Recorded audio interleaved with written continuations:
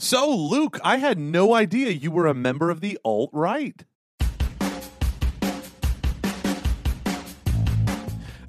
Can you? What did that video say? Was the guy saying that Wall Street Bets is a member of the alt-right? No, he loves Wall Street Bets, and he's trying to defend them against the Financial Times and other Wall Street allies that are coming after them with everything I they can. cannot believe that people... Okay, so for a little bit of... Okay, so we've all heard about the stonks. I cannot believe that this is happening. So I need you to provide a little bit of a backstory. I need to provide a bit of a backstory. So you're all aware of what's going on within the financial world because it's everywhere right now with this subreddit, Wall Street Bets, and the stonks, and the To the Moon and YOLO, and how everything. So for people who don't know, I'm going to do my best to I watched a video on it that I think did a really good job. So let me regurgitate it. Please. There's this Sikh guy named Jaspreet Singh who does a YouTube channel called The Minority Report. It's great, financial thing. But essentially, it's this: a hedge fund is betting on. They're shorting a stock because they believe that stock will go down in value. So instead of buying the stock, they borrow the stock, short the value, and hope to sell the stock or acquire the stock at a lower rate, which actually makes them more money. But what happens is, but it is a bet, and you use the word bet on purpose. What happens is if they short a stock and they borrow it without buying it, and the stock actually goes up in value, and it could potentially have an infinite amount of up it could go, whereas going down, it could only go to zero. Eventually, the brokerage firms will call those companies on their borrowing and force them to pay.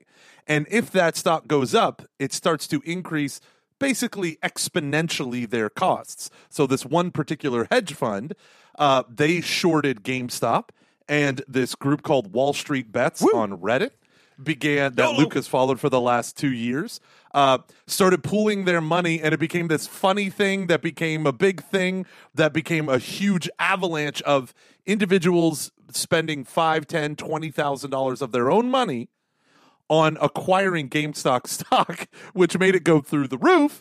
So it went from like $17 that was shorted to like $10, and instead, at the end of yesterday, it was trading for almost $400 a share. God. And so these people lost like $2 or $3 billion.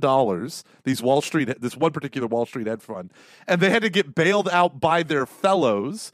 And now is beginning the huge coordinated multi-billion-dollar smear campaign. This is insane. So I've been involved. So you guys all know that I like to use the Reddits. And about 2 years ago, gosh, I don't even remember. It may even be longer that I lurked. I think I joined around 2 years ago. And okay, so here's what Wall Street Bets is. It's a subreddit of people that understand that, hey, there's a lot of risk in trading options, but the upside is very high. And if you go all in, and if you're smart about it, some cool stuff could happen. But the thing about Wall Street Bets that you need to understand is it's funny. That's half. I mean, the point is to make money, but to do it in a really unconventional way, and to not just understand the risk, because there are substantial risk. I mean, it's to embrace it. So people on Wall Street Bets for the past 2 years or so that I have been on there, you can only post screenshots, and they typically use the Robinhood app of how your options on the stocks are doing if the amount that you lose or you gain is in the tens of thousands, if not hundreds of thousands.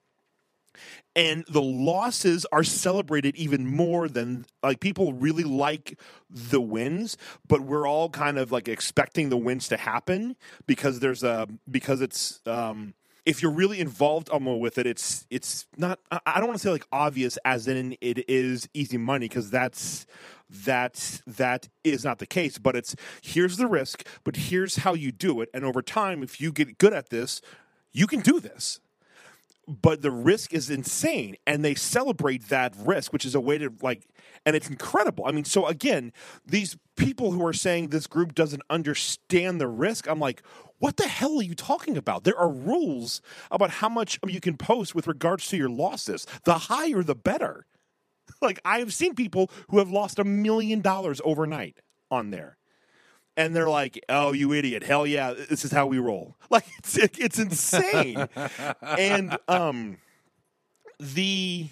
I've had a YOLO. I cannot believe these words because it was just, like there are things on Reddit. This is going to sound weird, but everyone has those 3 or 4 people who are on Reddit have their 3 or 4 subreddits that they go to, which is basically a part of Reddit about a specific topic created completely by the users of Reddit that they don't tell anyone about because it's just kind of hard to explain. And now for some people, I'm sure those are the really dirty things that are on there, and I don't even want to know the half of it. But for like people like me, it's things like male fashion advice, Wall Street bets, old school cool, old school respectable. Like there are just like these funny little things. Idiots. I'm driving in cars that if I have to explain to Erin, she's like middle-aged men, body painting, all that good stuff. No, it's. I mean, I'm in the U.S. I'm soccer one. I'm in the Liverpool. I give all of your normal ones, but there's these weird, like any niche thing. You were in the Catholic one for like 8 seconds, and then then I cursed out all the modders and told them to go F themselves, and it was great. That's real YOLO, baby. And I mean. I'm betting on Luke. And and so in Wall Street Bets, it was so like at first I was like, what is this? And it took me a while to really understand. I really just enjoyed all of the crazy memes that were in there. And then for a while I went, wait, so like what are they doing? And then I started to understand and I went, oh, this is kind of cool. And around the springtime, I started telling Erin, I'm like, hey, so I'm in this thing. I kind of want to learn how to trade options, but I'm going to take a long time just to look at it and understand. And I did. And I was like, you know what? This is not a smart move for me right now because we're paying off debt. But in a bit, I wouldn't mind just taking a small $5,000 to $10,000 and just playing around with it, just seeing and being okay with that risk of because there is like one part of the risk is you can actually end up owing more than what you spent, which is real dangerous. But and that's a risk that everyone takes on there that you're well aware of. It's been funny because I have had a front row seat to all of this, and no one knew about it till this week because I didn't know how. I mean, I would explain it to Erin, and we would have this joke in our house, which this is kind of a crude thing. But anytime anyone has an idea or a thing that everyone thought was like very exciting, they would say "tits up" or "to the moon," meaning like we're going up. And I would tell Erin that, and we would always say it as a joke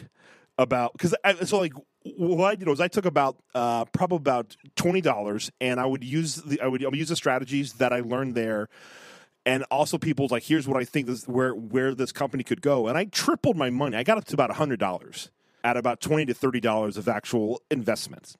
And again, this is just me having fun with it, just seeing how it went. I was like, oh, I get this now. Like, this is kind of cool. And then I remember them always talking about GME to the moon and how they were all, and like sometimes they'll have these fake, like not fake companies, but like a thing that they're acting like, hey, this is like a dumb idea, but I'm all in. And they'll make jokes about it being a dumb idea, but acting like this is the greatest thing ever. And so I thought that's what the GME thing was until a couple of months ago. I was like, holy shit, this is real. Well, that's kind of awesome. And then all of a sudden, in 1 week, this guy who's been the main guy behind it said his whole strategy was, I see a lot of value in this. He, in mid-2019, he invests using only $53,000. Because their whole thing is to that, like, work as much as you can, and then just like if you have to start to live off of half of your income, get to $5,000 to $10,000 as fast as you can, and then start to YOLO, which is buy options and all this stuff. And this guy has started at $53,000, and it's now worth $50 million. Wow. It's crazy, and everyone's been talking about it, and I'm like, oh my gosh, I know all these people and all of these terms, and I've like, it's the wildest thing I've ever been able to experience firsthand. Front row Joe, I love it. Pretty much, and this is why. So going off your point, people who are saying that these guys don't know what they're doing, that they are alt-right or they or whatever is completely wrong. Politics is not allowed at all. You get banned immediately if you're on the right or on the left. There are zero politics. It's actually one of the reasons why I think I really liked going there. What is one of the few places on this earth that I could go and not have a political chat at all. Yeah. It's just about stonks or stocks, if you will. Like that's it. And hilarious memes. Where does stonks come from? I saw that Elon Musk tweeted game it's how stonks. they would talk about like this thing's awesome. It's a stonk. Like this is a great stock. It's so funny because he wrote game stonks, and within it was something like within 30 minutes, the amount of people that were buying the stock doubled because he wrote that. It's truly wild to see because they're doing what hedge funds do. They're just people who are they're just average. I mean, quite literally, these are teachers. These are guys who work at construction sites, and these are guys who a lot of them might have a finance background. A lot of them don't. There's something that they have picked up and they have learned, and they've seen through apps like Robinhood. Oh, we can get involved in this, and they're acting like hedge funds, and they're right. This is the thing. There's some smart people in there, and they're right. And they're sharing it with everyone. They're not trying to hoard the wealth. They're trying to say, here is what I'm doing. What do you think? And they do it through hilarious memes and witty posts on the titles. And it's crazy to see this subculture in the span of a week become the predominant cultural narrative. Yeah, it's fun. There's another thing too. I can't believe this. Sorry, I'm just blabbing on. This is uniting the country in a way that I never expected. I don't know her name because she annoys the heck out of me because she has a lot of evil stances. But AOC or whatever her name is. Yeah, AOC and Ted Cruz and Ben are Shapiro, joining together. Donald Trump Jr. all on the same page about this. Like, yes, this is wrong. Because so basically, what apps like Robinhood did today, I think they were somewhat forced by the SEC is they banned being able to trade any of the stocks being pumped up on Wall Street bets, which is wrong. And this is unethical and wrong because they're trying to protect these hedge funds. And it's like, this is the point of this is capitalism. This is the good part of capitalism, which is empowering the people with an opportunity to engage in capital. This is the whole point. This is why our country works. Is like when capitalism is done well and ethically, it can be a really cool thing. It can be. Not always, but it can be. And this is an example of it being really, really great. And hilarious. Oh, my gosh. Like, everyone's just so excited for the stock to hit $420.69. Like, if that happens, they will lose their mind. I love America. It's just crazy that you have these hedge fund millionaires. And I would love to hear if there is a hedge fund among millionaire who listens. Patreon.com/CF. Patreon.com/CF. You've got a lot of enjoyment out of this podcast. I'm sure it's time to give back. If there is another side to this that's not being reported, I would like to hear from you about that. Like honestly, but I can't see why they're scared of this other than people other than them having power and access and being right. Yeah, that's the thing that I think is that here's the thing, I tripled my money not out of luck, but there is a system and there is a way to see, okay, this is I worked the system a little bit. I'm paying attention, and if I could explain their ethos in one thing, it is that you buy the rumors, sell the news. Yeah, and that's what it is. It's people just saying, here's why I think GameStop or whatever is going to go up over time. And I never in a million years would have seen this coming. Last thing. Anyone who says that this is an alt-right group or it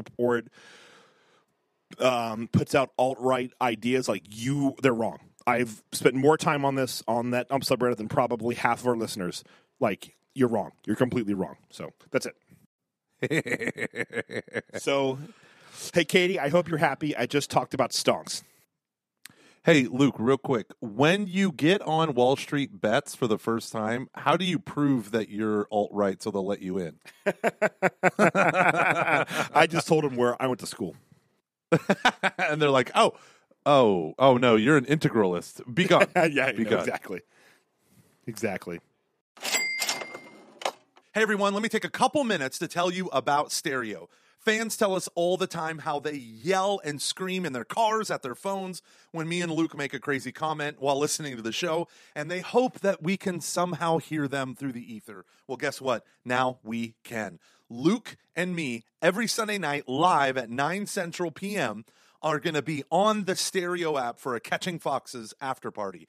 The Stereo app lets you talk with us directly. You get to ask your questions, yell at us, make funny comments, all within the Stereo app. This is not a pre-recorded show. This is not scripted content. It's a live conversation because Stereo is the live social conversation app. You want to head over to stereo.com/Gomer, get the Stereo app, set up your account, and follow us. Every time we launch a live show, you will get notified. I'll put all the links in the show notes for you. This is the coolest thing. Stereo has thousands of live conversations. So once you set up your account, you get to maybe be a co-host with one of us. You get to chime in on the conversation with your questions or comments live, and everyone can hear it who's listening. Or you can simply listen and enjoy the after party like the beautiful brooding wallflower that you are. We've been doing this with our Patreon supporters as a test run, and man, oh man, has it been fun. Here's a funny story. So I was late for the very first live show that we did. Thank you, Parish Council meeting. And so Luke had to substitute someone for me as his co-host, and he got the best person ever, his mom, Patty. Everyone loved her. So at the end of this show, I'll snag on a little clip from their time together. It's hilarious. Again, join us live every Sunday night at 9 Central for a Catching Foxes after party on the Stereo app. Go to stereo.com/Gomer, and in that app, which is dead simple and a lot of fun, you will get notified every time one of us goes live. It's great. It's awesome. Thank you, Stereo, for sponsoring this episode of Catching Foxes. Oh, man. Luke, so today me and Luke were talking, and we were near despair, and we had not recorded the show. So Luke said the greatest words in a text message to me, hey, should we just do 10-minute topics? And I said, hell yeah. So I knew I would know instinctually when Luke submitted the post for 10-minute topics. Why? Because I got 98 emails within the span of 2.5 hours. We have 84 so comments, and I posted this, and I mean, to be honest, this isn't late for us, but this is the early part of late for us. Yeah. I posted this at 4:00 today, and we started recording at 10:15, and we just have 84 of these. So we're obviously not going to get through 84 10-minute topics, or will we?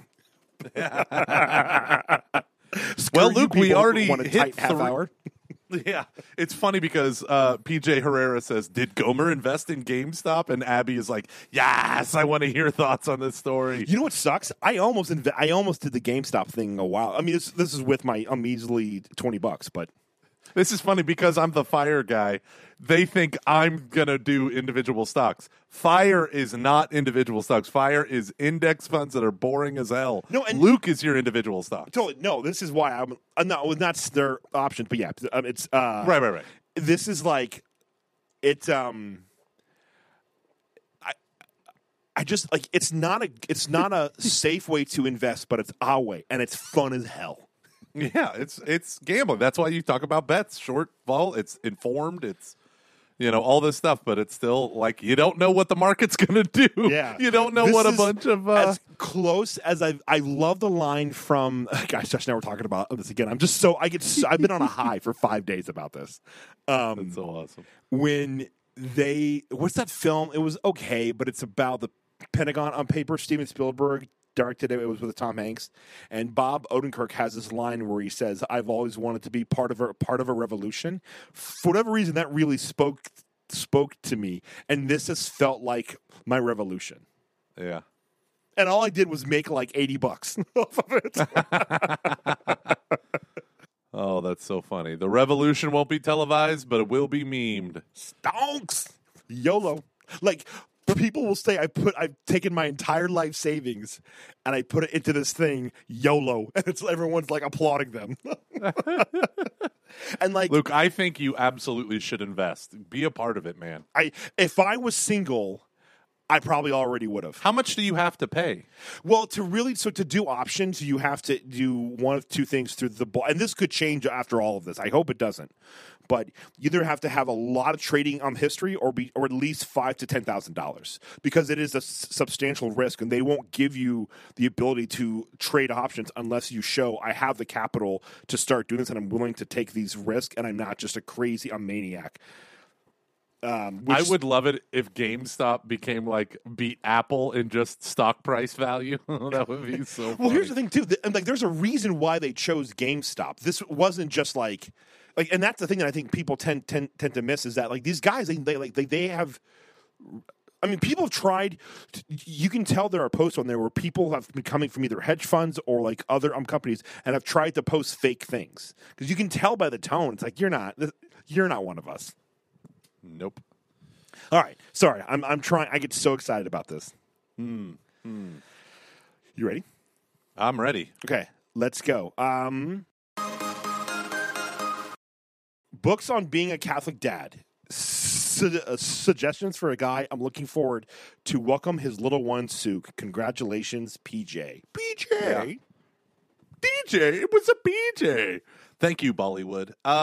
Books on being a Catholic dad. I would say, first and foremost, you need to navigate the world of birthing in your first year. So get What to Expect When You're Expecting. Agreed. And What to Expect the First Year. Those were two excellent books.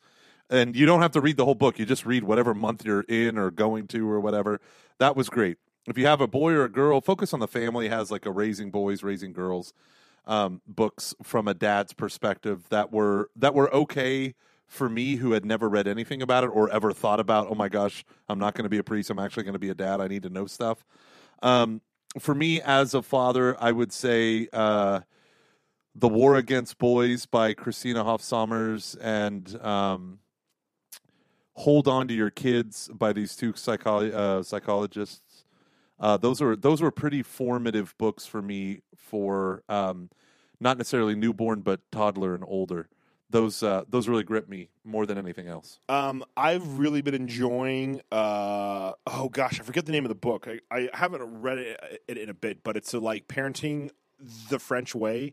Oh, I think it's called Raising Bébé. I really like that. About how it's kind of just compares the French style of parenting to the American style and says, hey, I think the French have something here that's actually kind of working. Bringing up bébé. Yeah, I've really enjoyed American. That. Okay, what is that? It's basically the idea is that the French expect more of their kids in terms of how they behave, and the kids are able to deliver. And they give, it's so the idea is I'm trying to remember. It's been a while since I've read it. I do need to go back to it.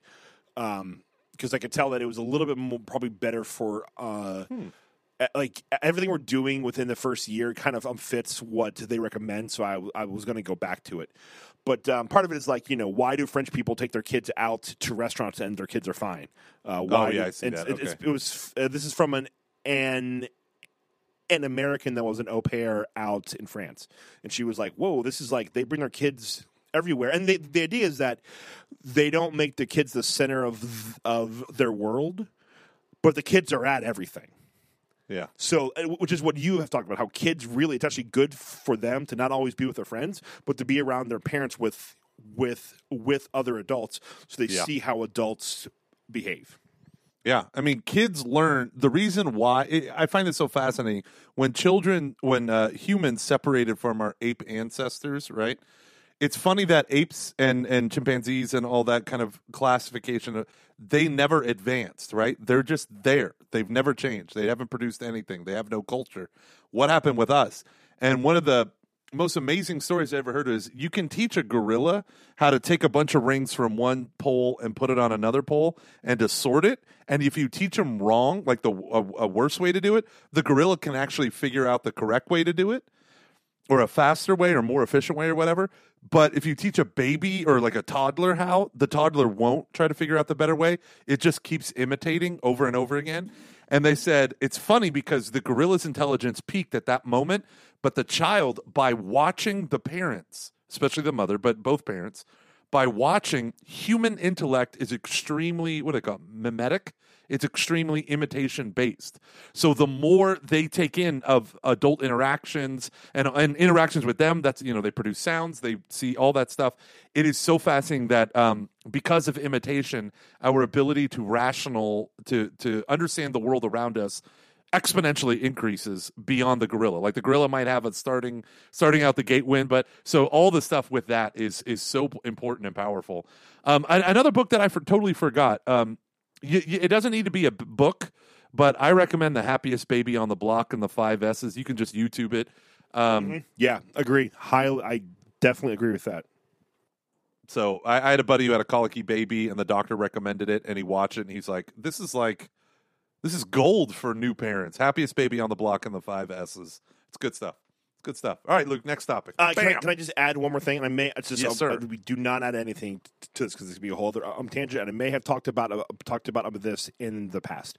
The people that your kids see, it matters. And when you take them away from their grandparents, extended family, if you have a dad who leaves, you've cut the amount of adults that kid has access to in half. And so that's why that's important. Anyways, okay. The horrible progression of hangovers in your 30s. Yeah. Listen, it gets worse. This implies that we're like all about drinking and getting horribly drunk. I'm not saying that we're not about that, but we aren't. It does it does start to change. So if you have a night where you're going out with friends, and again, I'm talking about if you're going to drink a lot but not make any dumb choices or anything like that. So you can know where that line is for you.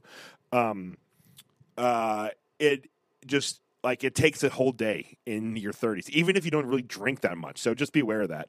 It's funny. I'll say this: it's more expensive because you don't cheap out like you did in your 20s. No, you sure don't. I have spent hundreds of dollars on it. It's funny that we were just talking about in our WhatsApp group with our college buddies.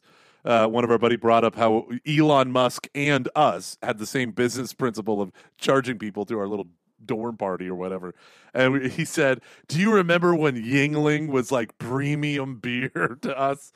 And I was like, gosh, yes. I mean, I love Yuengling still, but it's so funny that how your taste changed. And you're like, my gosh, is that a hard seltzer? Then no, thank you. I don't trust a cocktail that costs less than $10.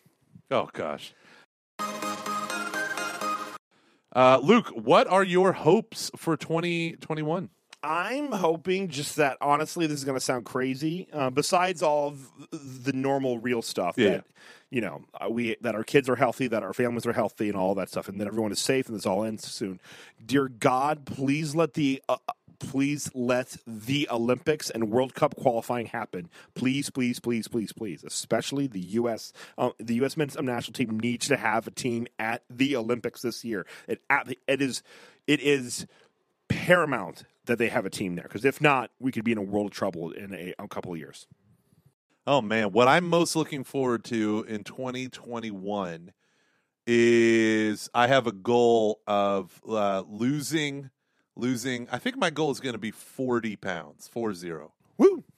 Oh, that's my goal. I should add, and grad school as well. I'm very excited for grad school. Oh, yeah, that's right. That's this summer, right? I just had a meeting about that tonight. It was fantastic. I'm so pumped. It's going to be there's no way I'm going to be able to record, so we're going to have to talk about how we're going to handle that. Yikes. I also would like maybe to go independent in 2021 with the podcasting. What do you mean by that? I mean, have this be my full-time job. Woo! Yeah, that's what I would love to do. Woo! I'm really leaning into the medium, and I want more. Daddy's hungry, and he wants more. Gimme. What does that mean for me? What about your Luke? No, I mean, I guess you're okay. Hey guys, it is Luke here, and I'm here today to tell you once again about BetterHelp, H-E-L-P. BetterHelp. Is there something that is getting in your way with your own personal happiness or is preventing you from trying to achieve your goals?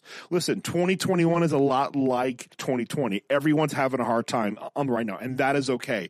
Help is out there. You can find help right now. With BetterHelp, they can actually get you a match with your own professional licensed therapist within 48 hours. They are not a crisis line. It is not a self-help thing. It is professional counseling done securely online. And we have Catching Foxes listeners from all over the country, even Canada. Anyone, anywhere in the world can get help through BetterHelp, HELP.com. Here is the deal. Once you just start living a happier life today, but I'm going to tell you that it actually really does work. I know some people who've gotten some great help, pun intended, from BetterHelp, H-E-L-P. This podcast is sponsored by BetterHelp, and Catching Foxes listeners get 10% off their first month at BetterHelp.com/foxes. Catching Foxes listeners get 10% off their first month at BetterHelp.com/foxes. Practical Catholic, hooray! Practical Catholic approach to interacting with transgender, non-binary individuals. Pronouns, new names, they, them. Oh, this got a lot of likes. I think this is the thing. It's on. And okay, I want to start talking to people who might not agree with the church's stance on these things. My sisters.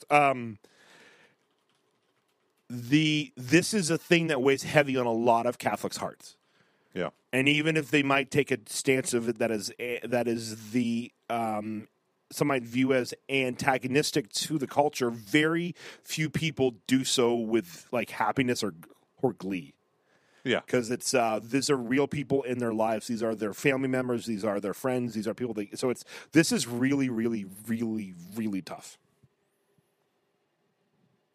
So, that said, let's try to hear tap it in 10 minutes. I do think I'm of the, hey, let's meet them halfway here with this. So, new name, okay, sure. Pronouns, I don't know, man. I'd have a hard time with that because it's just like, this isn't, it's just, it gets down to the heart of the matter, which is, our brains don't determine, or our psychology don't determine everything about us. And they, them, I have a really hard time with they, them because it doesn't make any sense.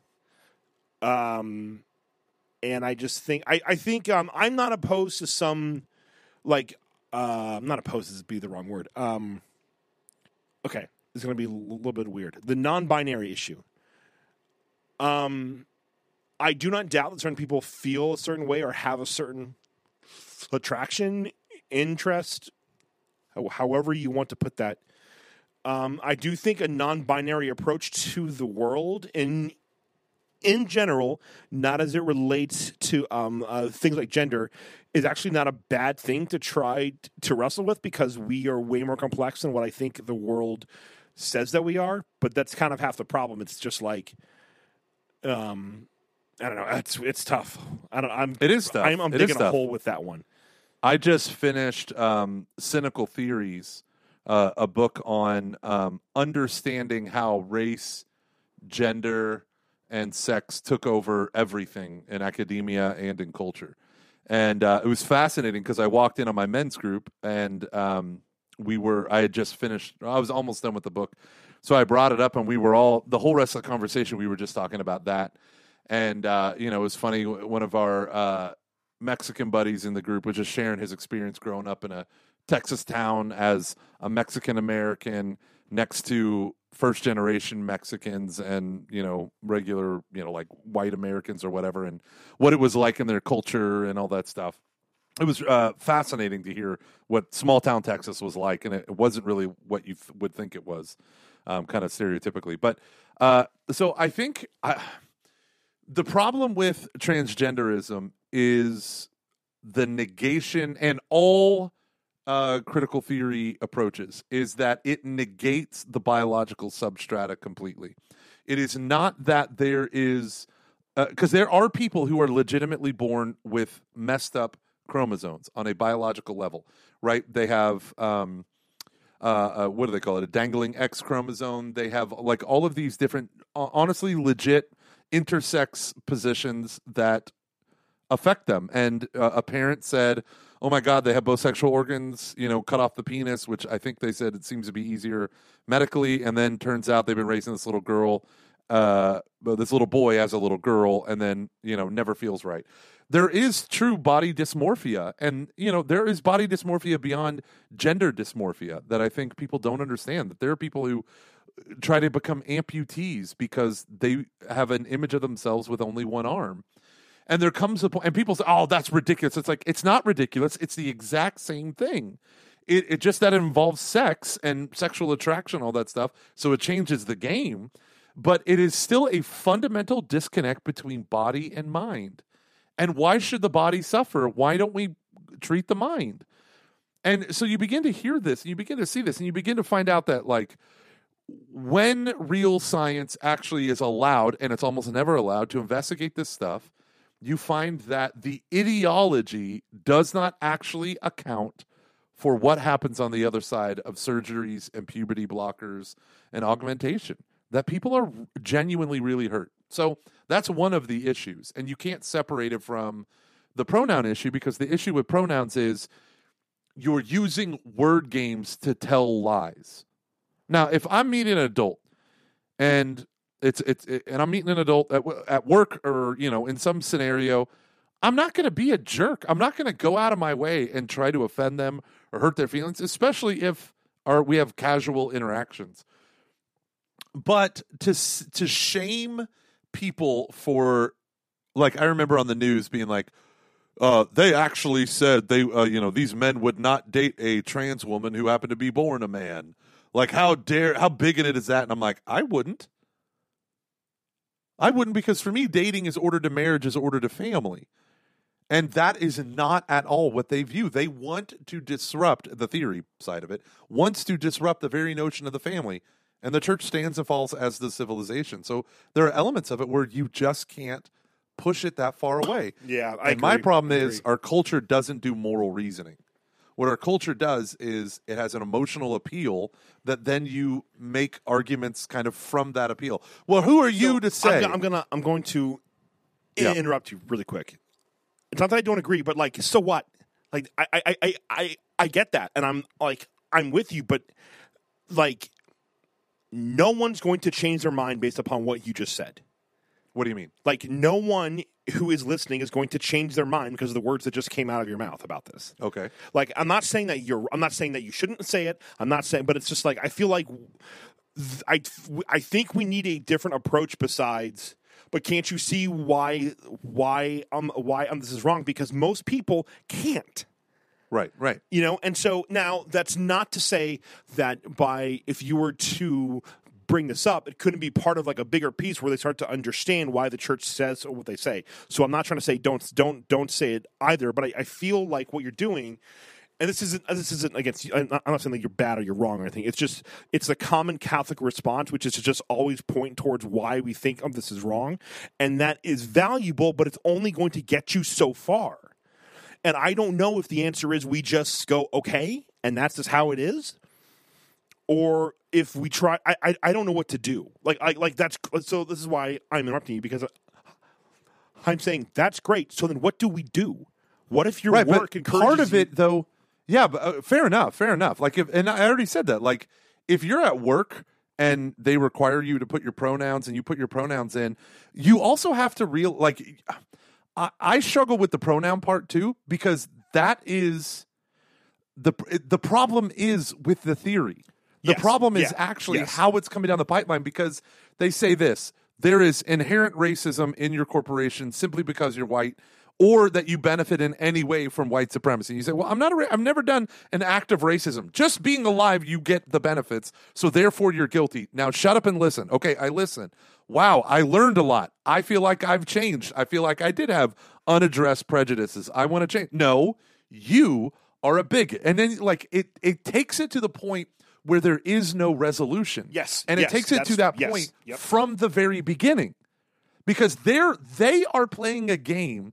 Now, and I don't mean the individual transgender person, because often the individual transgender person is like, shit, just leave me alone. I don't want to deal with any of this stuff. You are talking about the culture inertia behind all this. Yeah, and that is exactly the cultural inertia. Why 1 year, no nurse ever would have given a kid, thought it would be a good thing to stop a little boy from going through puberty. 1 year later, is calling doctors bigots if they take what do you call it, where you conscientious objection, where they're like, nope, I'm not going to see any I'm not going to give any puberty blockers. I do think this is where, sorry, I'm not. I think this is where we have to draw a line in the sand and just say, I'm not going to do this. And if it means I get fired, if it means that I lose, like, this is where the family loss and the abandon your mother and your father part, I think, comes in. And I don't know what else to do, because I think screaming to the rooftops, even though you're right in that there's a time and a place for that. I don't know what else to do besides saying, I'm sorry, but I can't do this. And if it means you lose your job, this is the martyrdom that we've all been kind of worried about. Yep. And I don't know what else to do besides embrace it. which sucks. It sucks. Yeah. It sucks. Like I've dealt with this on a couple of levels, and it's hard. It sucks, and it's really, really hard. And I don't know. I'm terrified to talk with some of my family members about what I think about this. You know, and it's not that they're bad people. It's not that I think that it's just like it's a can of worms, and I'm like, oh, I don't want to take this till I know what is the logical conclusion, which that is push came to shove, and it's like, Luke, you either support this or you're out of our life. It's like, then I'm out. Like, it sucks. It sucks. It sucks. It absolutely sucks. I don't know what to do. I don't either. I'm sorry. I'm getting him. This is like my biggest fear. This is I am right there with you, because you see that there's no escape. Like, if you actually study the people that are involved in it, it collapses in on them. You just got to wait like 2 or 3 years, and then it'll collapse on them too. And it's like a self-eating snake. But the problem is they're coming for us first. That's what is so potent behind it all. If you resist, your resistance is evidence of your fragility. And you're like, well, actually, that's the thing is, I want to revert to kind of like the science of it. Like, it actually doesn't have positive health outcomes when you self-mutilate or you take puberty blockers. It doesn't help, because the problem is not just with the body. It's deeper. It's deeper, but it's a part of a culture that you can't even say that. Well, and just like when I went to that presentation out, it was in the Archdiocese of Philadelphia. Gosh, maybe like 3 years ago now. They did a great presentation on this, and they were surprised at the amount of people that came from all over the country to go to it, because it was like, I don't know how to respond. I think for a lot of people, it wasn't just, I don't know how to respond. It was, I don't even know what to think about this. Like, what does the church have to say? And to hear it from a plastic surgeon standpoint about how it feels like it violates their version of the Hippocratic Oath to balance form and function and all these other things, and to hear kind of just like the background to this, I was like, holy crap. And I know there is, and it's not to deny that from a psychological standpoint, I'm around in circles. It's not that people are denying that people actually think this, or that they're experiencing this as, it's just that as like the church teaches what the church teaches, and there is a reason for that. The church doesn't, it's not right because the church teaches it. The church teaches it because it's right. And if it was right, the church wouldn't be teaching this. And there's nothing else to do, I think, but to bear the martyrdom that goes along with this. And again, I don't think that means that you have to I think you want to call someone by like a new name. I think that is fine. The pronouns ones is kind of, for me, that's my line. Like, any place that would expect me to do that, or to refer to them in a way that I'm like, this is a lie, I can't do that. I don't know. I just, it sucks, because I think the answer, again, sorry, I'm going in circles now, so I'll just end with it. That yes, I think it's good to go back to the science to talk about it, but I don't think it's going to change anything right now. I think what will be witness and saying no. Like, I will quit my job. I will lose my friends over this. I will lose relationships because I cannot. I have to dwell in reality. Yeah. Ugh. It is. I'm glad to hear that it's like your biggest fear too. Oh, 100%. Because there's no way out. There's no way out of it. Yeah. Right. It's funny. It's a binary decision. Either you support us 100% in all the things, or you don't. And it's like, well, can I not just love you and treat you as an individual? No, you have to ratify everything, or else you don't. And you're like, this seems illiberal. But, okay, Luke, I got the next question. If tomorrow you found out that the United States was officially canceled, what country would you move your family to? Latvia. Luke, that was the best answer ever. Well played, good sir. Well played. I would probably go to Costa Rica. Ooh, ay, Miguel. It's beautiful. If I have any more children, you get an EU passport because it's a former Spanish colony. Oh, there you go. Yeah. Yeah. I would probably go to Austria, maybe It's Poland, nice. like somewhere more in Eastern Europe that's more traditionally Catholic or has a little bit of that still going on. Not that there's a ton of it out in Austria, but Yeah. maybe Poland. Although I think Poland would be hard because like there are words that we quite literally can't say. Just because our mouths aren't formed, we don't have the muscles to say some of the words in some of the letters and words in their language. So, but Poland felt like the most religion positive country we were in Europe when I was in Austria at that time. Like not in terms of the history, but like the culture of the place. Yeah. Although I will never forget one of my favorite images of Europe was this pro-choice group that was doing a huge protest outside of a Catholic church with a huge inflatable penis, and this is kind of awesome because they did have a microphone to people come up and to like say, "This is what I think," and I will never forget this like image of this dude had to be in his early 50s who was like smoking a cigarette and who was clearly very angry at all of the pro-choice people, and I was like, I really hope you're a conservative. I'm Catholic because this is awesome.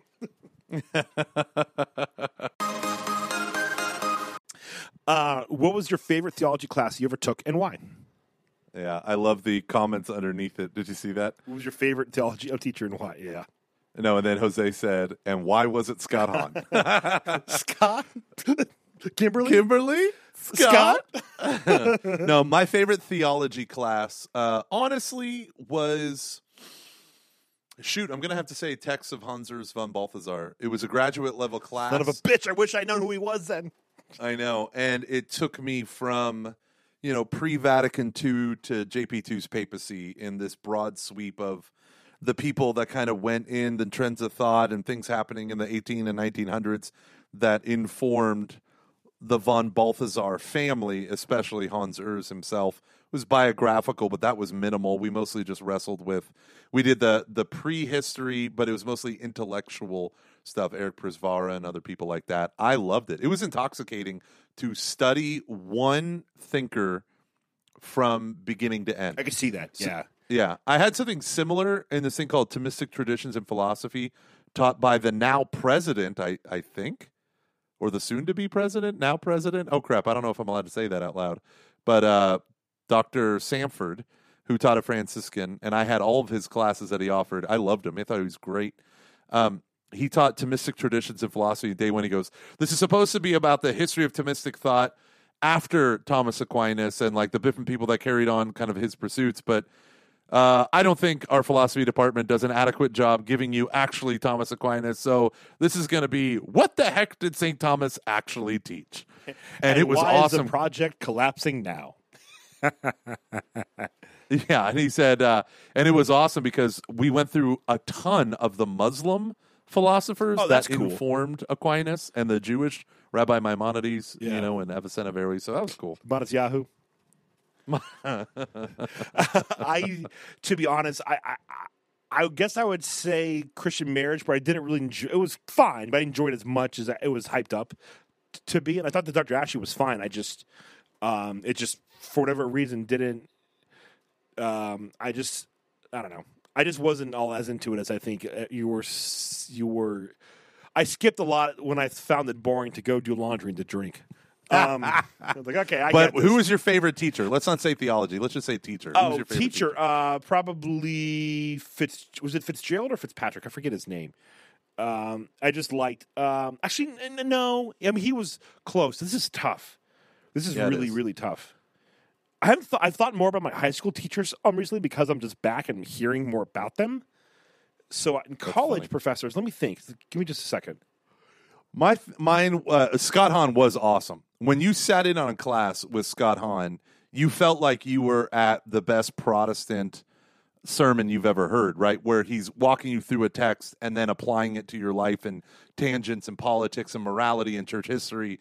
It felt like a sermon. It felt like the best sermon you've ever heard 3 days a week. It honestly did. That's cool. I would like that. Yeah. And then, but you still got, good Lord, a ton of academic stuff. Like he was never light on the academic stuff, But in terms of challenging, yeah, Doctor. It's funny because I love Dr. Han and Dr. Minto, and they kind of like are rivals at Franciscan. Yeah. Apparently, we all know it, but no one talks about it. But there's stories that I want to tell, but we can't, so I'm not. I know. One day, but no, they were both incredible, and they were pretty different, and I loved them. Minto made me do more work. I think Dr. Han made it apply more to my life. Yeah. Yeah. Oh gosh, there's a lot of classes that I really enjoyed. My favorite, okay, there are two, and I don't remember their names. I truly loved the history of American diplomacy class. I think if I had taken that class at a different school with the same teacher, that would have been my major. Yeah. I fell in love with it when I studied that. Like, truly, I was like, oh, I want to work for the CIA or do something like this. This is incredible. And I was only able to study it at kind of a surface level. So I never would have thought that I would have loved diplomacy as much as I did.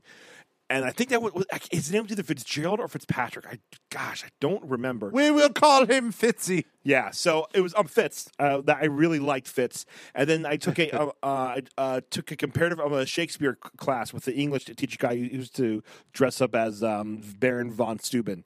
I loved it. I loved him, and I loved Shakespeare. I forgot about that. And I skipped like the last 3 weeks, and I just wrote my paper, and somehow I passed with a B. And I was like, this shouldn't be possible, but it just happened. Oh my gosh, what's wrong with me? I'm sure it'll all work out, and it didn't.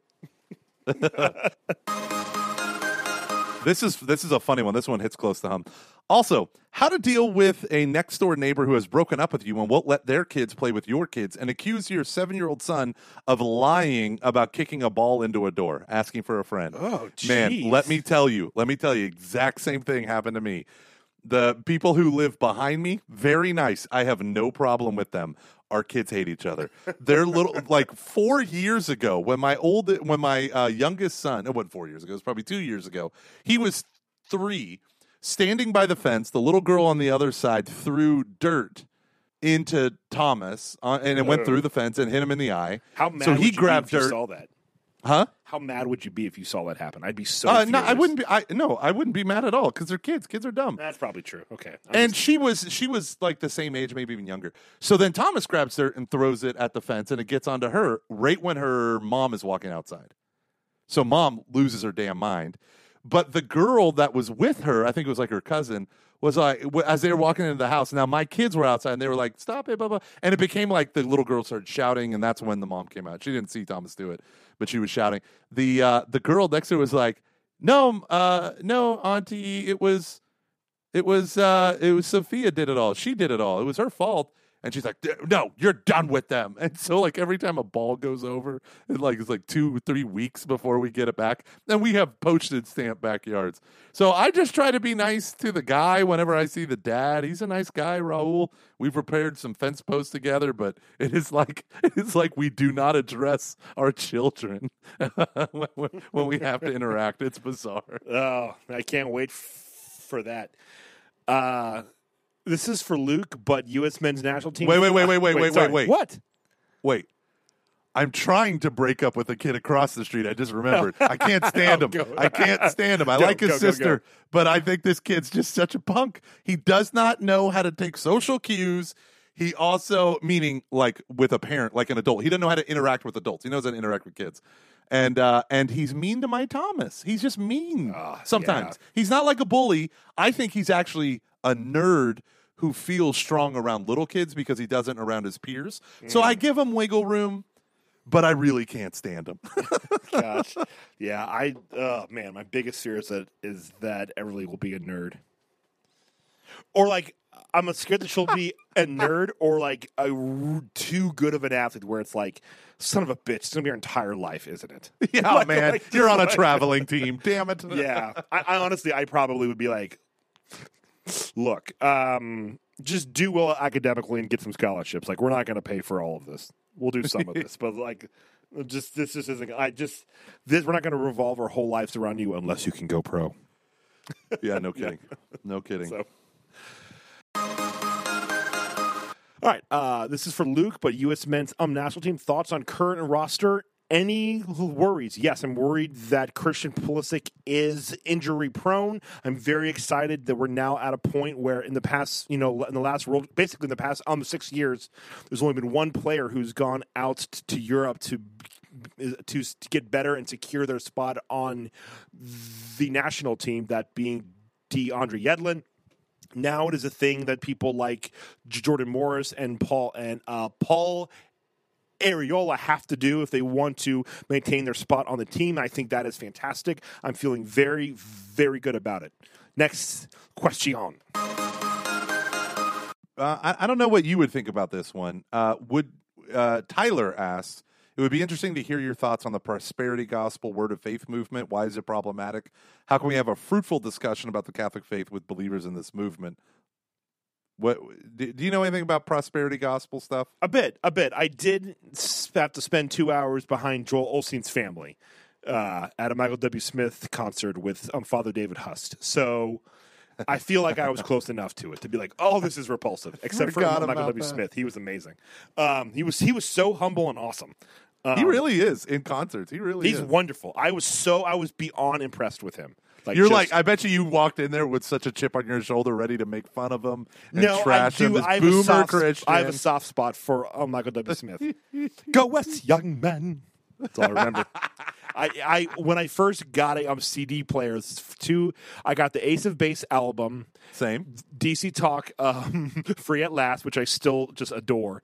And Michael W. Smith, I think, is like the first 10 years or something like that. This is how clueless my parents were. I had Ace of Base and Rump Shaker by Rex and Effect. Hey, Michael, what does this mean? What's a rump?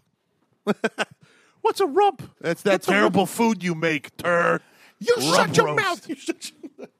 I'll cut you Philly style. I got these brass knuckles and I'm just dying to use them. I'm going to get them spit polished with your face, if you know what I mean. Have you seen the 10-minute rant that Bill Burr did to the city of Philadelphia back in 2006? Yes. I have watched interviews about it. Absolutely incredible. It is awesome. Absolutely incredible.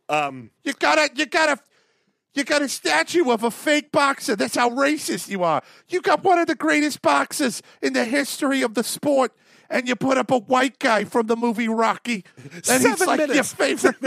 He calls it out. They're booing each minute. He goes, "No, I'm not leaving." So basically, to anyone who really doesn't know, they were doing a big show out there in 2006. This is before Bill Burr was Bill Burr, and the crowd just decided to boo everyone because they were all drunk and nuts. And so Bill Burr gets on stage, and they just start to boo him for no reason, and he loses his mind and goes into a 15-minute tirade against the city of Philadelphia. He goes, "No, I'm not leaving. You have to listen to this." And truly, I wish one of the greatest things I've ever seen a stand-up do. Yeah. So if you want to hear it, cue it up on YouTube, get your kids, turn the volume up, and listen to it with your children in the room. Be like, kids, you're about to go into junior high. These are words you need to at least hear first here. I'd rather you hear it from me. Yeah. So what, prosperity gospel, what do you think about that? I mean, I think it's evil. This is the tough part when you get into things like that.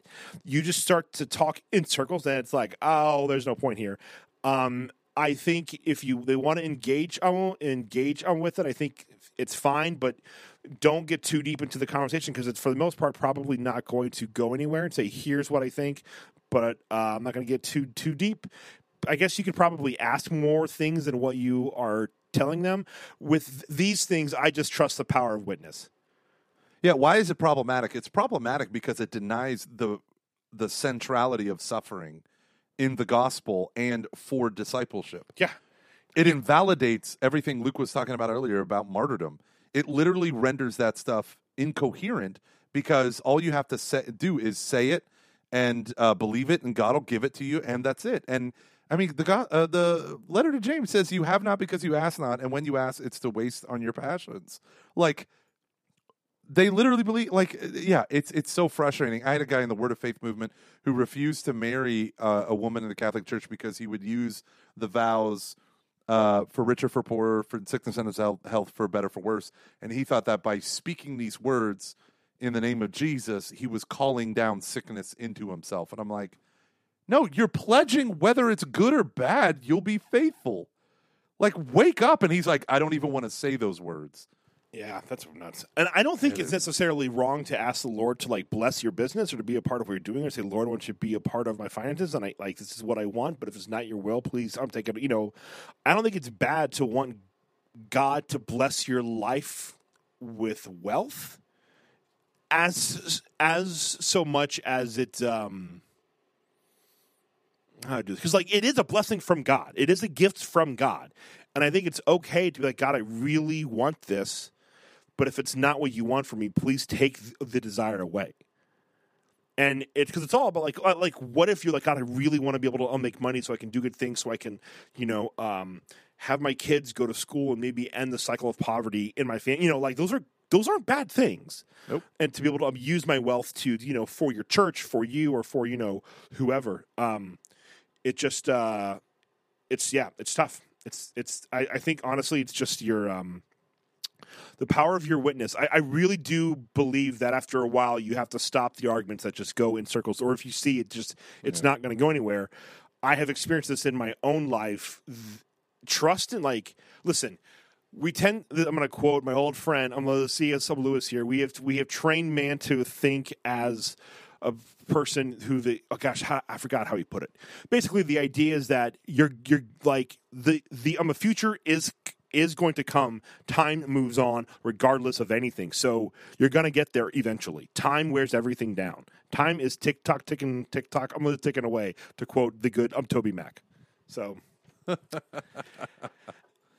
right, I got one. Yeah. That I sent to you in the chat. Is this one we can do? Yeah, no, I'm just going through them all like one by one in order. Okay. How can we as Catholics practice and promote healthy and holy leisure? I've got it. And what does good leisure look like in a world where the temptation is to binge watch Netflix during all my free time? My biggest regret when I binged Breaking Bad was I binged it. Yeah.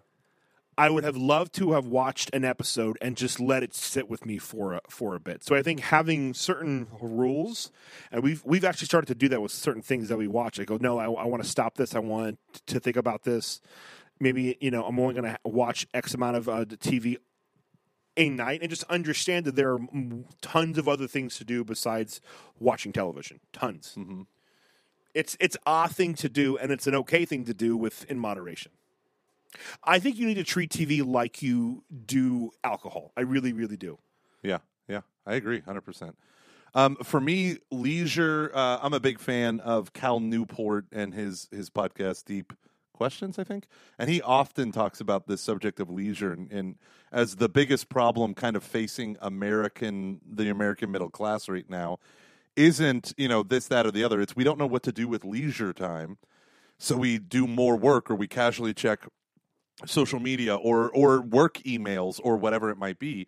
And his whole thing is like, no, go master a craft, go learn a skill, go do something that in particular involves your movement, your hands, like woodworking and stuff like that. The thing that I loved about woodworking that drew me to it was like when I was finished with this thing that is somewhat supposed to having right angles, a thing is in the world that I did.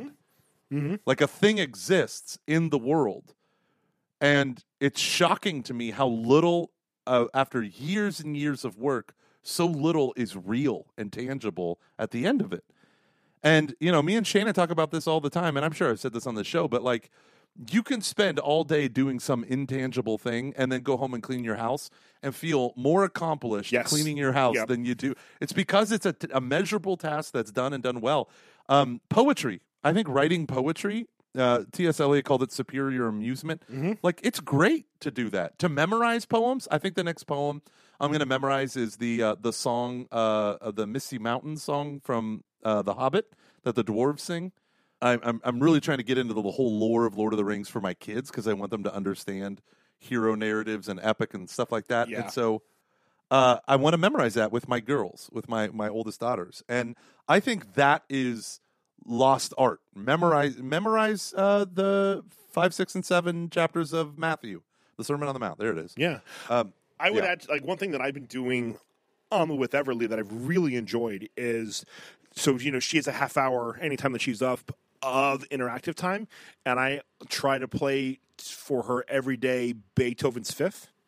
Nice. And we just sit there and I'm listening to the whole thing. And she can actually, there are some times where it goes over not so well, and there are other times where, she can only listen to the first half and she's kind of done. And there are other times when you get to the quiet parts, then she's out. But then when it gets up loud again, she's totally in. And it's kind of nice just to listen to a long piece of music. And so I really want to get back to, now, not every album is a thing that's meant to be listened to as a whole, but this is what Kevin Hyder does, and I really like this idea, is he'll just sit with a whole album, and he'll put on his headphones, and he will listen to the whole thing, and he won't listen to it until he has a chance to do that. And I think really diving into it, these things, I like, in trying to unpack a thing and viewing it as a cohesive whole, and being okay with not understanding it and not being good at it, I think I think it's cool. I think it's really cool. You get to be any superhero's sidekick. What superhero do you pick? What are your powers as his or her sidekick? The answer is obvious. It is Batman, and you can just do everything that Batman can do. I guess I would just be Robin, just be able to kick ass and take names and wear tight tights and short shorts. So you'd be like 1950s Robin or 60s Robin, with the really short shorts. Oh, totally. I want it to be wait, why? No, I just think it'd be wow. cool. So you could pick any superhero, and you'd want to be a 12-year-old living with a single man brooding, who's a billionaire but doesn't do anything fun with the money other than become a superhero. Okay, so that is fun. Yeah, but you don't have any powers? You're in a mansion. You have powers. You're freaking Robin. You're with Batman. It's awesome. You don't have any powers. What am I going to do with? Listen, it's Batman. You're hanging out with Batman every night. I'm sorry. This is amazing. I get to see a Batman movie every night. And guess what? I'm involved, and it's a new story every night. Hey, Batman, what do you want to do tonight? First, I'm going to take dinner in my study.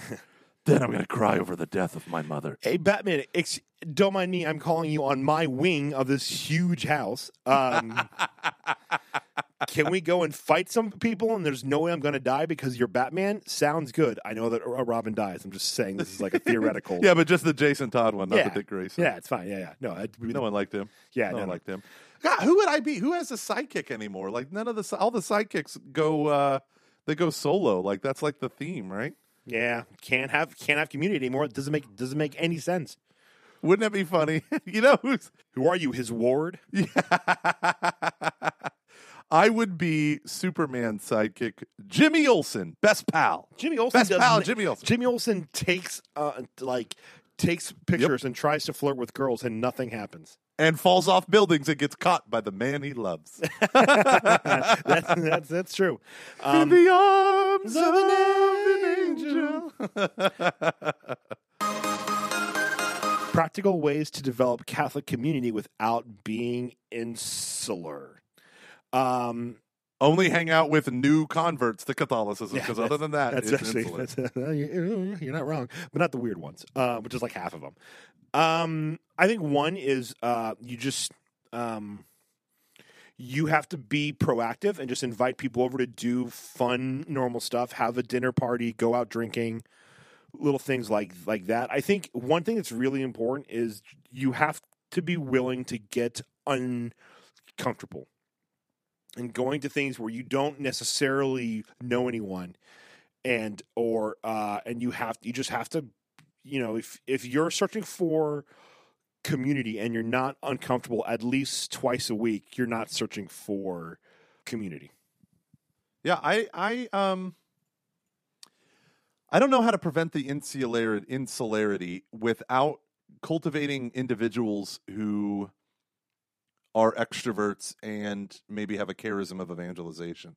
And I say that because so often friend groups, just by being friends, you have a set of experiences that make you friends. So adding new people is often very difficult. So typically what I do when I want to grow my friend group, when I feel the need of I meet someone at the parish who doesn't have any friends, or the husband and wife are in a difficult spot, I try to invite them to a group happening, right? So if it's the husband and wife and they have kids, I'll invite them. I'll invite several families to my house and then invite the new guy. If it's just the dude, then, maybe if I get coffee or whatever with him or beers or something like that, then I'll invite him to, like, hey, a bunch of guys are getting together and we're doing X, Y, and Z. That's the only ways that I've learned how to do it. But I will say this, Matt, who wrote that, you really do have to put it all on you, especially if you're a young adult, because so many young adults, they desperately need it, but they don't want to put forth the effort. And we found this with our community groups for young adults. They excelled. They were incredible. Everyone loved them until the original host said, okay, who's going to take it over next week? Or, where can we meet for the next series? And then everything just stopped. It all died because no one wanted to deal with people in their apartment or their house. And so you just say, I'm going to own it. I'm going to do it. I'm going to Adore Ministries in Houston here is launching a family dinner project. I absolutely, you go check it out, look at it. But you have to be the one to do it. I sent it to you. How do you deal with anxiety? It's been something I've been experiencing for the first time this past month, and I'm not sure how to deal with it. Okay, two things. One is if it's kind of brand new thing, it might not actually be a thing you need to go see. We obviously encourage people to go to therapy at betterhelp.com/foxes. That's betterhelp.com/foxes. One, I really believe in the power of working out. So eating well, getting sleep, drink water, work out. Live above the snake line. Do all the things that you should be doing to put yourself in a good spot. That can be hard sometimes, and that's not the answer. I say, like, this is your first step. Just kind of see if is there a thing that I need to do to take care of myself that I need to do more of. That could be dealing with your money issues with friends or something. And then if you start to think, hey, I'm doing these things, but it's not going away. Like a lot of people I know who really deal with anxiety, then I think it's time to go to counseling. Yeah. Because ultimately a bunch of anxiety I've seen can come down to a desire for control, but that desire comes from some type of, I don't want to say mental imbalance, but your brain is doing a thing that it either is doing because it can't do another thing, or there's like a thing that is wrong, and counseling and meds can actually really help with that. Yeah, don't be afraid of the counseling and the meds. Don't be afraid of that. Absolutely. But I like what Luke said. Start with the physical. Start with the body. Start with, do I have relationship issues that I'm refusing to address? Do I have big things out there?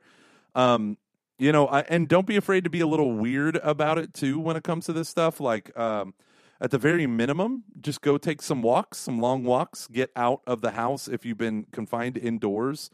The physical movement and being outdoors has been shown to decrease anxiety because you're slowing down your body more than, like, if you go for a run, that can actually increase it because you're causing stress to your body. But long walks, especially in the evenings and the mornings, can help. And other things with anxiety, if this is a new thing, then chances are it's not a wiring issue, for lack of a better term. I'm slowly discovering more and more terms dealing with my precious daughter and the hell week we've had this week. Hell week. I'm sorry. It has been awesome. Also found out my daughter can't metabolize medicine, so the medicine side of things is not going to be an option for us. Oh, that's fun. But so it's all environmental for us. It's all like, okay, how's your diet? Okay, we got all the, like, literally when we walked in, they had a panel, a whole medical team that reviewed her. You have a psychologist, psychiatrist, a nurse practitioner who runs very specific tests. And they're all like, okay, well, the first thing we tell parents is get red food dye and other food dyes out of there. And we're like, yeah, we did that like 2 years ago. Oh, wow. Okay. Because we find that kids, because of all the sugary drinks and the candy. And I was like, no, we did that. And it helped a ton. But it's like all these other interventions. And we've already been doing all the stuff, all the non-medical stuff that we could do.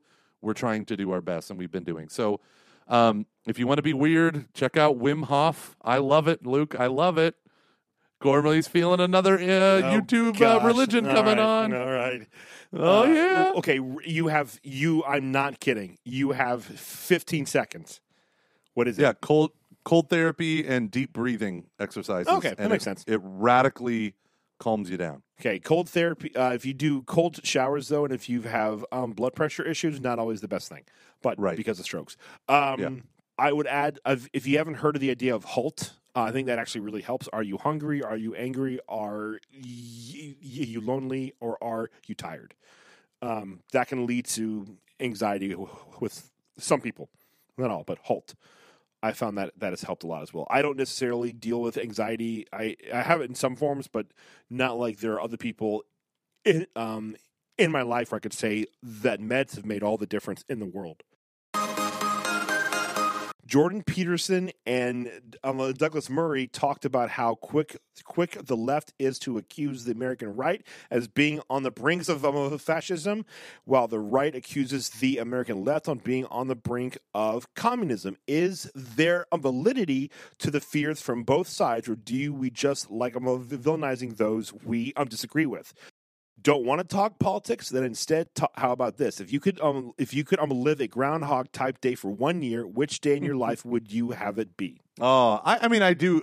You constantly hear that in the narratives of the pundits and stuff, like blah blah blah communism, blah blah blah fascism. I mean, like it is so ridiculous how much of a trope that is. But that being said, like I think what we need to be is always sensitive to the warning signs, because totalitarianism on the left or on the right is always a net loss for humanity. So I think the best things the American right and the American left can do is make sure neither side goes in those directions. Yeah, that's actually a good point. It's actually a really good point, because I think the word fascism has been tossed around so much that it's kind of like missionary discipleship. I'm like, I don't know what you even mean by that. Yeah, because it just has lost a lot of its meaning because it was said so much over the past 4 years. And there was a great thing that I was like arguing this isn't fascism at first, in the sense of I was thinking more of Nazism, not because of the socialist stuff, but because that's just in the name of the Nazi Party, but just because of other things. And I was pointing to some articles by, I think it was Sergio who did. And then I was like, okay, this actually kind of makes some sense as to why some people would be concerned about this. So I was a little bit more open to this idea of like, hey, we need to be careful about big business being in bed with big government. That can lead to some weird fascist things. And so I think you're right, like allowing people to kind of say, hey, this is not good. I am concerned about the appeal of communism that I think is starting, like, and just of like cultural Marxism. We're just not as familiar with what Stalin did or what communists or like what Mao did out in China. What Mao did, the brainwashed Chinese people who didn't actually go through any of that, they seem to be like, oh, he's great. And the people who did are like, oh, this was horrible. Yeah. And it's now the Chinese Communist Party now lets you make fun of Chairman Mao. Oh, they do? Yeah, you are now allowed to, because, that was the previous regime. That's not us. It's like Khrushchev with Stalin. Khrushchev's the one that leaked almost all the stuff that Stalin did after he took power, because Stalin was such a psychopath, right? And, Stalin was one of those people that would watch the world burn, but Khrushchev wasn't. Khrushchev killed tons of his own people too, but he wasn't one of those people that's like, yeah, I will launch all the nukes just to get you first, even though I know I'm going to die. But Stalin was. Stalin would have, yeah. No. But my problem is, I don't think people understand what fascism is, and you don't have what you just said. You don't have the the alt-right is such a non-existent part of American politics in so many ways, but it is a darling topic of the media because it's so crazy sensational. But like, you don't see a ton of Adolf Hitler college kids walking around with Hitler and Mussolini on their shirts. But you do see the Che Guevaras and you do see the Lenins. You still see Lenin. It's weird. I mean, come on. Weird. I don't think people really understand. Some do, and that actually kind of scares me. What these people did to get power. And I think what history has shown is what communism has to do to be effective, or to be effective. It's not to be itself. It's even what Karl Marx says, and this is why some people say I am a Marxist as opposed to a communist. I can understand that to a point because even Marx, and I haven't read all the Communist Manifesto, so I tried. It was so freaking boring, but I really tried. There is this thing of it has to be taken by violence. Yeah. And like when that's your starting point, where does it like? There's a reason why this has gone to. I mean, what the Chinese have done to people, what the Russians have done to people up until very, very, very recently is horrific. Absolutely. I mean, I hate to say worse than Hitler. But I mean, they're actually in the running compared to your like internet people that you don't like. They're actually in the running for being worse than Hitler. Like they put up a good fight. Yeah, the Gulag Archipelago, which was written by Solzhenitsyn, right? It was one of the principal things that took down communism literarily because it details real stories of people who were sent to the gulags. But one of his main literary points throughout the whole book is, well, condensed now into one book, but it used to be 3, is his whole point is this is not an exception. Quit saying things like, well, this is just Russian version of communism or socialism. Yeah. And he's like, let me show you. And he goes painstakingly to show this is the inherent principle being manifest. And it will only be this way. Quit saying we'll have a messianic figure who will execute it perfectly. No, he will just execute people. So yeah, there's no other way for it to work. Groundhog Day, Luke. One day for 1 year. Okay, what so would it be? Here, I'm going to give you 2 answers, which is a Luke Carey way. One is my wedding day because that was awesome. Nice. And then my horribly selfish one is the day my Austria class went to Salzburg. That was just so much fun. So much fun. Just top of that. Just the best. The absolute best. It's so funny because one of the questions is, it's been a week and I've already forgotten why Franciscan was so great. Can you tell me again? Oh, because of Austria and because households are great because God is alive there. It's wonderful. Speaking of that, can we talk about who's going to be on the show next week? No, not yet. Not yet. Let me answer the question, then we can. Because my one day is next week. No, my one day is when me and Shannon in January of 2020 went to New York City. Oh, you didn't FaceTime me, so that was fine. Yeah. That day. Just that phone call. I just relive it. Yeah, it was fun. Yeah. It was fun. Hey, who's going to be on the show next week? Professor Bob Rice and Father Dave Pavanka. Hey, with my birthday buddy. Just a day after our birthday. Buddy. Yeah. We're going to have Father Dave from their podcast, I forget what it's called. Dare They Hope or something like that? Or something boring. I forget. I'm so excited. I know we're going to have to be very, very clean, but I actually want to have I adore both of those men. So I am. Oh, Luke, I forgot to tell you the plot twist with them. What? They want to record video. They want it to be video recorded and then have it be for their podcast too, I think. Totally. I need an Andy G hoodie. It's too tight. Oh, I got to find mine, yes. Oh, I need to find it. I need a person in the area who has an Andy G shirt that's very big. Well, you do live in Ohio. It's true. It's round on the outside and high in the middle. Oh, yeah, it's true. Okay. This one's long. We're doing good. Can this be the last one? No. We got to do all of them. No, I'm just kidding. There's no way. I literally panicked because I know you would. You're a believer. Oh my gosh, I can't believe how long this is. All right, let's do one from Darby because she's had some really great stuff over the past 2 weeks. I've been rereading C.S. Lewis's stuff, Screwtape Letters, Mere Christianity, the Great Divorce, Till We Have Faces, and I'd be interested to hear when, if at all, y'all first read them, how they impacted you, what you generally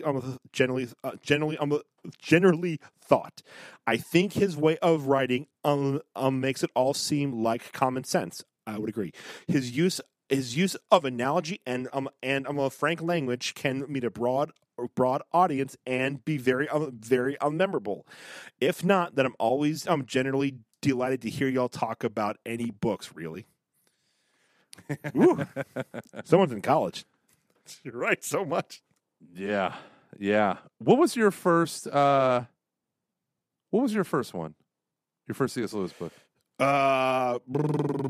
Mere Christianity, but the first one that I really read and dived into,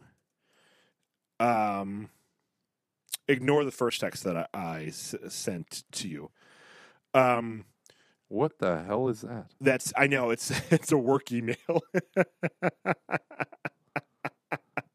It's the second one I sent is The her question. I found it. Okay, Yeah. that was a weird stutter there. Okay, the first one that really captivated me in a way where like the entire thing, I was like, I am enthralled with this, was The Great Divorce. And sometime early on or midway through fall semester of my freshman year, I read it in one sitting, and it was the first time I'd ever done that with a book. And I was just like, this is incredible. Just blew me away. Yeah, my first introduction to C.S. Lewis was, I'll never forget this, actually. It was really weird. I went across the street when I was living in Oklahoma. I was probably 9 or 10, and my neighbor was doing a project. No, I was probably younger than that. He was doing a project for a book called The Silver Chair. And I remember looking at it, and he had to draw on a big poster board the cover of the book. And I remember seeing those C.S. Lewis books, those white covers with the painted the portrait of each of the titles, and I remember looking at that, being like, "What is that about?" And, oh, this guy and his thing. And, wait, have you ever heard of the Chronicles of Narnia? And I was like, no. And it was like, I just, that memory is so crisp to me because I felt ashamed that I didn't know what it was, and like everyone, it seemed like, knew what it was. So then I read the Screwtape Letters, and then I read, when I was probably in sixth grade, the what's it called? The Lion, the Witch, and the Wardrobe. And I was like, wait, what? And then I read them all, and I was lost. When I was a sophomore in high school, I read Mere Christianity, the Screwtape Letters, and The Great Divorce. And probably didn't understand Mere Christianity as much as I pretended. Yeah, but same. Great Divorce was holy crap. And then in college, I read I read pretty much all the rest, like Abolition of Man, Way to Glory, Till We Have Faces. Me and my wife read together when we were dating, and she just picked it up again the other day. I love that book too. Have you ever read that, Till We Have Faces? No, it's actually on my list because it was the name of one of my favorite emo albums from 2001. It's rough. It's a hard go if you don't. I mean, I love it. It's not like incredibly difficult. It's just like, if you don't know the myth of Cupid and Psyche, you got to like start there and understand that. Makes sense. I remember as a kid, actually, my first encounter was really when I was at my dad's parents' house at my grandparents for a couple of weeks, and they had them, and I read them, and I'm like, oh, this is kind of cool. Yeah. I think what makes him so powerful is, and I will admit I have not read a lot of his stuff recently, but I read Screwtape Letters when I was going through some stuff in 2005, and take a guess what? And it was really powerful. And I think what he had, and what I would assume he probably still has now, is this ability to write from the standpoint of he's not explaining modern problems per se, but he understands like what's going on underneath everything. So when you have someone like, I think, Ratzinger and Balthasar, they tend to explain what's going on and like what that means for our faith. Where someone like C.S. Lewis doesn't do that, but he writes from that point of view and then explains why things are the way that they are and how we can respond to them. And it's why I think one way that I think she did a great job when she talked about how his writing makes like it's all common sense. It's because he understands what we are going through, and he's speaking from that point of view. Yeah. He's so well grounded in people. Yes. Right? Yes. He knows yes, how to exactly. talk to people. And it's a thing where I wonder, will some of his stuff actually last over the next couple of 100 years? Because I would be curious to see what happens. Because and I don't think this is a bad thing, that is he good at talking to people of 20th and early 21st century, people who are like in the West in the 20th or 21st century, who understand these things with this point of view where he is coming from. I think Chronicles of Narnia will probably be a timeless classic because it's just so good. Yeah. But cool. Okay. Yeah, they're trying to unseat it with his Dark Materials, but it'll never happen. God is my witness. Really? What's his Dark Materials? Oh, well, now it's an HBO Max show or Son series. of a bitch. They How's this tried going? to do, huh? I said I could already tell where this is going. Yeah, well, I mean, his Dark Materials is a series that was written by an explicitly atheist author trying to dethrone Christianity and especially the Chronicles of Narnia from British curriculums.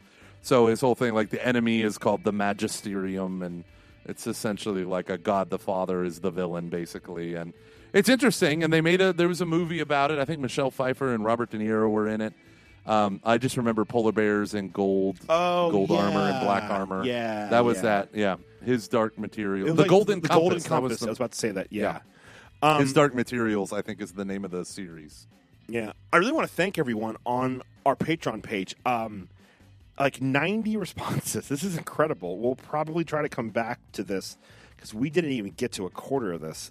Thank you guys. This is actually kind of a cool, profound moment to have this many.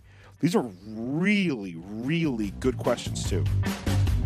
Okay. So, and Gomer's is running. We love you, Mrs. Carey. Bless you for having raised Luke and, by extension, Gomer. Did you just hear that? So, you can leave It messages. said I had a message, so I hit it. Why would you do that while you were talking to me? Because I thought it was going to be a text, but it was actual a voice message. But that's very nice of you, whoever that was. You're just hitting buttons. You could end the whole show. This is too much for. I'm going to be 65. This is too much. No, you're great, Mom. The people are loving it. I think we might have another one. Hold on a She's second. better at this than I am. You should just hire her. So that's Kate. Kate's the one who helps us. I was talking to her before, and then so before you called me, I had said, I guarantee you, my mom's going to have a hard time with this.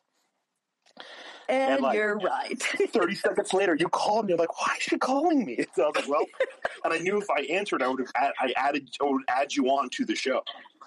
So Okay.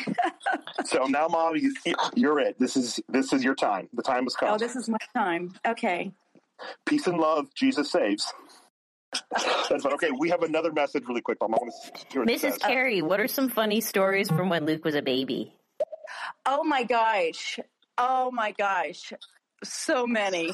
How much time do you have? In second grade, he pushed his arm through a back door that had windows. I don't understand really why he did that when he knew there were windows there. Because because I used to I think the door would sometimes open if you would just like push on it. Okay. And I wouldn't use the handle, so I would just like either it wasn't shut all the way or it was kind of loose or something. So I would always just push the window because you know me, I'm going to do like the easiest, laziest thing possible. That's true. He never really liked doing things for himself. Even as a baby, everything had to be done for him. You know, trying to get him to feed himself was a chore because he wanted us to do it. Getting himself dressed. Oh my goodness, I was worried that I was going to have to dress him clear up through high school. He would, but that makes me sound like. But you were a sweet boy. But you were a sweet boy at the same time. Very loud. I don't know if you guys can imagine, if the audience can imagine you being loud, but you were loud.